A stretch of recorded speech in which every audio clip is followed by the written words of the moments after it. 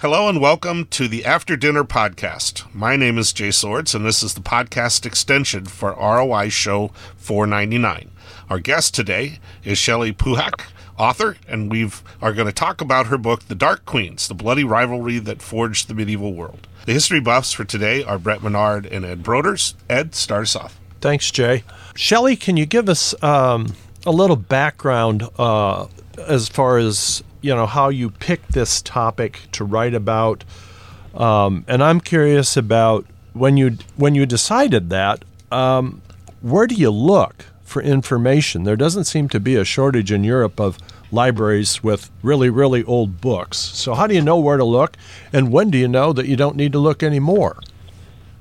Those are all great questions. And I have to tell you guys, I have to confess that I stumbled across this story by accident. I thought I was writing a completely different book about a Viking queen who had this longstanding rivalry with the King of Norway.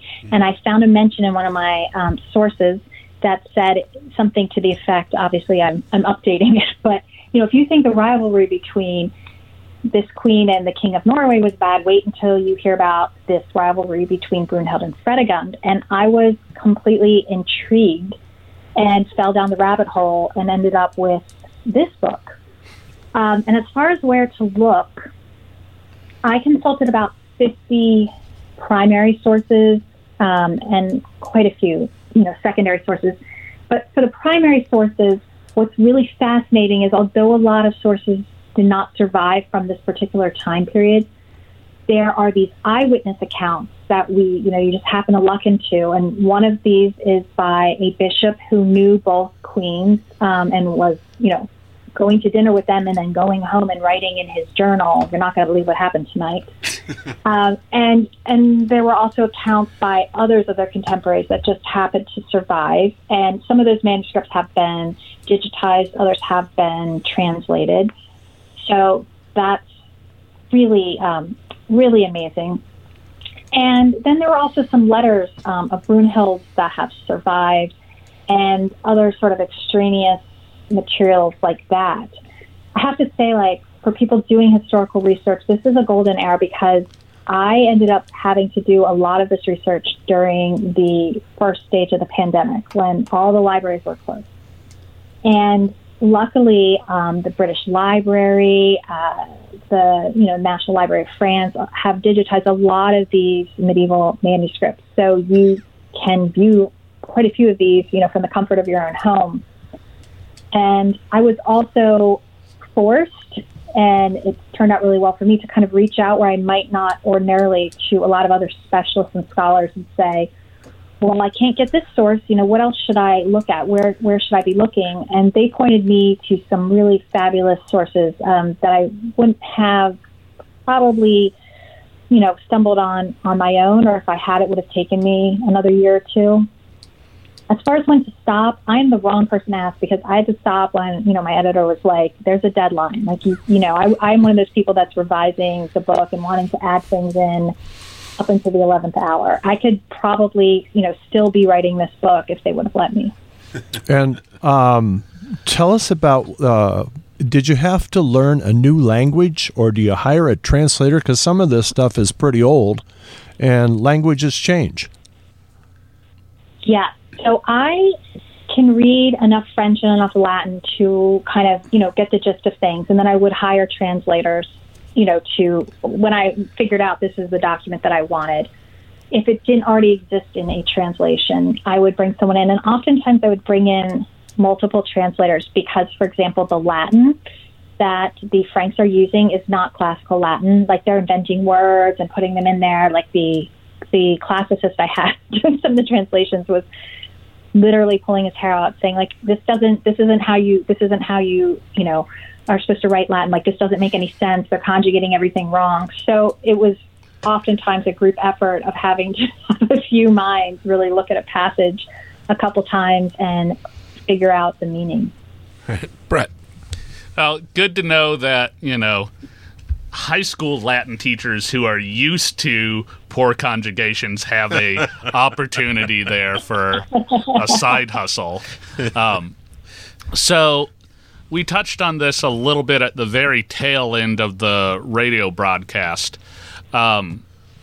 Later on in the Middle Ages, the church becomes a very powerful and influential political entity, but less so at this time period. So what role was the church playing in politics with these ladies? What I love about this time period is it's so hugely influential, and it seems to me the origin story of some of the debates that we're still puzzling through today with religion. So this is a time period where the church is figuring out how it relates to the state. And there are all these arguments between kings and bishops where, bishops are excommunicating kings, and kings are saying, wait, you can't do that. I'm going to take your land away. And they haven't quite worked out like who's in charge. The kings often think the bishops are going to just like rubber stamp things or say a blessing before they go off to battle. And the bishops are thinking the king is going to be bowing to their authority. And so they're at loggerheads, like working out this, is there a separation between church and state? And if so, what should it entail? But this is also the time period when they are literally figuring out what books should constitute the New Testament as we know it. So there are books that are being tossed out and other things that are being included. And they're having this ongoing debate. And so some things that will be considered, acts of heresy in just another, century or so are at this point like, well, is it in? Is it out? We have this huge debate over what role women should have in the church. They keep outlawing women serving as deacons, but we have, for example, one of the mother-in-laws of the queens who is appointed a deacon. So there's kind of this debate about women, and there's also this huge debate going on about whether priests should be celibate. And throughout the book, I can't tell you how many times there's these arguments where they're cracking down because a lot of these priests are married and they're saying you can't sleep with your wives anymore, but don't get divorced. Just live like brother and sister. And then the church hierarchy keeps getting upset when that doesn't work out as well as they think it should. And they're constantly excommunicating these priests for sleeping with, their wives that they've oftentimes been married to for 20, 30 years. Yeah, some habits are hard to break. What can we say? Right. Was that intentional or happy accident? Okay. So whenever you have people that are as influential as these two ladies are, I always find it interesting to see how the generation or two after them sees them. So how do they show up in the literature or the histories that are being written in, say, maybe the 50 years after their deaths? I would imagine it'll be slightly different for the two of them, but how in general are they looked at? One thing that I found fascinating is that even though Fredegon's son is the one sitting on the throne, he erases both of them from the public record. Like in the, kind of civic records, things that are like their taxes, just really boring bureaucratic accounts, he gets rid of both of them as if neither of them ever existed. Like, he kind of just skips over both of them. Nothing happened during their reigns at all. Even the most boring things like, a weather event, a flood, like nothing. So there's this attempt to erase them from history. We see an attempt to rewrite in that 50 years Brunhild's legacy. You can literally look at manuscripts and, an earlier one juxtaposed next to a slightly later one that's written just, 20 years later. And you can see how certain passages have been taken out and others have been put in. So like all of a sudden there's prophecies where she's, like a witch and has done these like really horrific things and God hates her, et cetera, et cetera. But what's also fascinating is we know that there are women working behind the scenes to preserve their stories. And I found that really heartening. Like, one of the ways that we have as much material as we do about Fredegon's battle exploits seems to be because there was a particular convent where the nuns recorded this story. They've been able to kind of trace that there's somebody codifying all of those details back to this convent. Okay, Ed. Yeah, as far as the inner circle of trusted advisors for both of these women, were those inner circles all men, or did some of the women actually managed to come out of from behind the scenes and have a more or less public position as an advisor to either of these queens? We don't have women serving as like with a titled public advisor, but we do know that there are women that are involved. So, for example, we know that Brunhild is working actively with her daughter and her mother on a lot of political projects. They're obviously titled women. So one is, a queen, and the other one she's trying to marry off to become a queen. But what's also interesting is we have these treaties where we know, for example, we have one where Brunhild is fighting for legal protections for other women in her family, ensuring that after her death, they will be financially independent. They can't be forced into a convent. They can keep their property. So we do get a sense of these support networks, and we also know of plots on both sides against Brunhild's life and against Fredegon's life that are foiled by their female friends. So these are trusted women who serve a role in the palace, but they are not necessarily like leading an army or holding like a formal title, like a duke. But there is that sense that they are just the tip of the iceberg, and there are all of these other women just below the surface that are helping essentially ensure that they stay in power. All right, Brett, you get the last question. Oh, boy.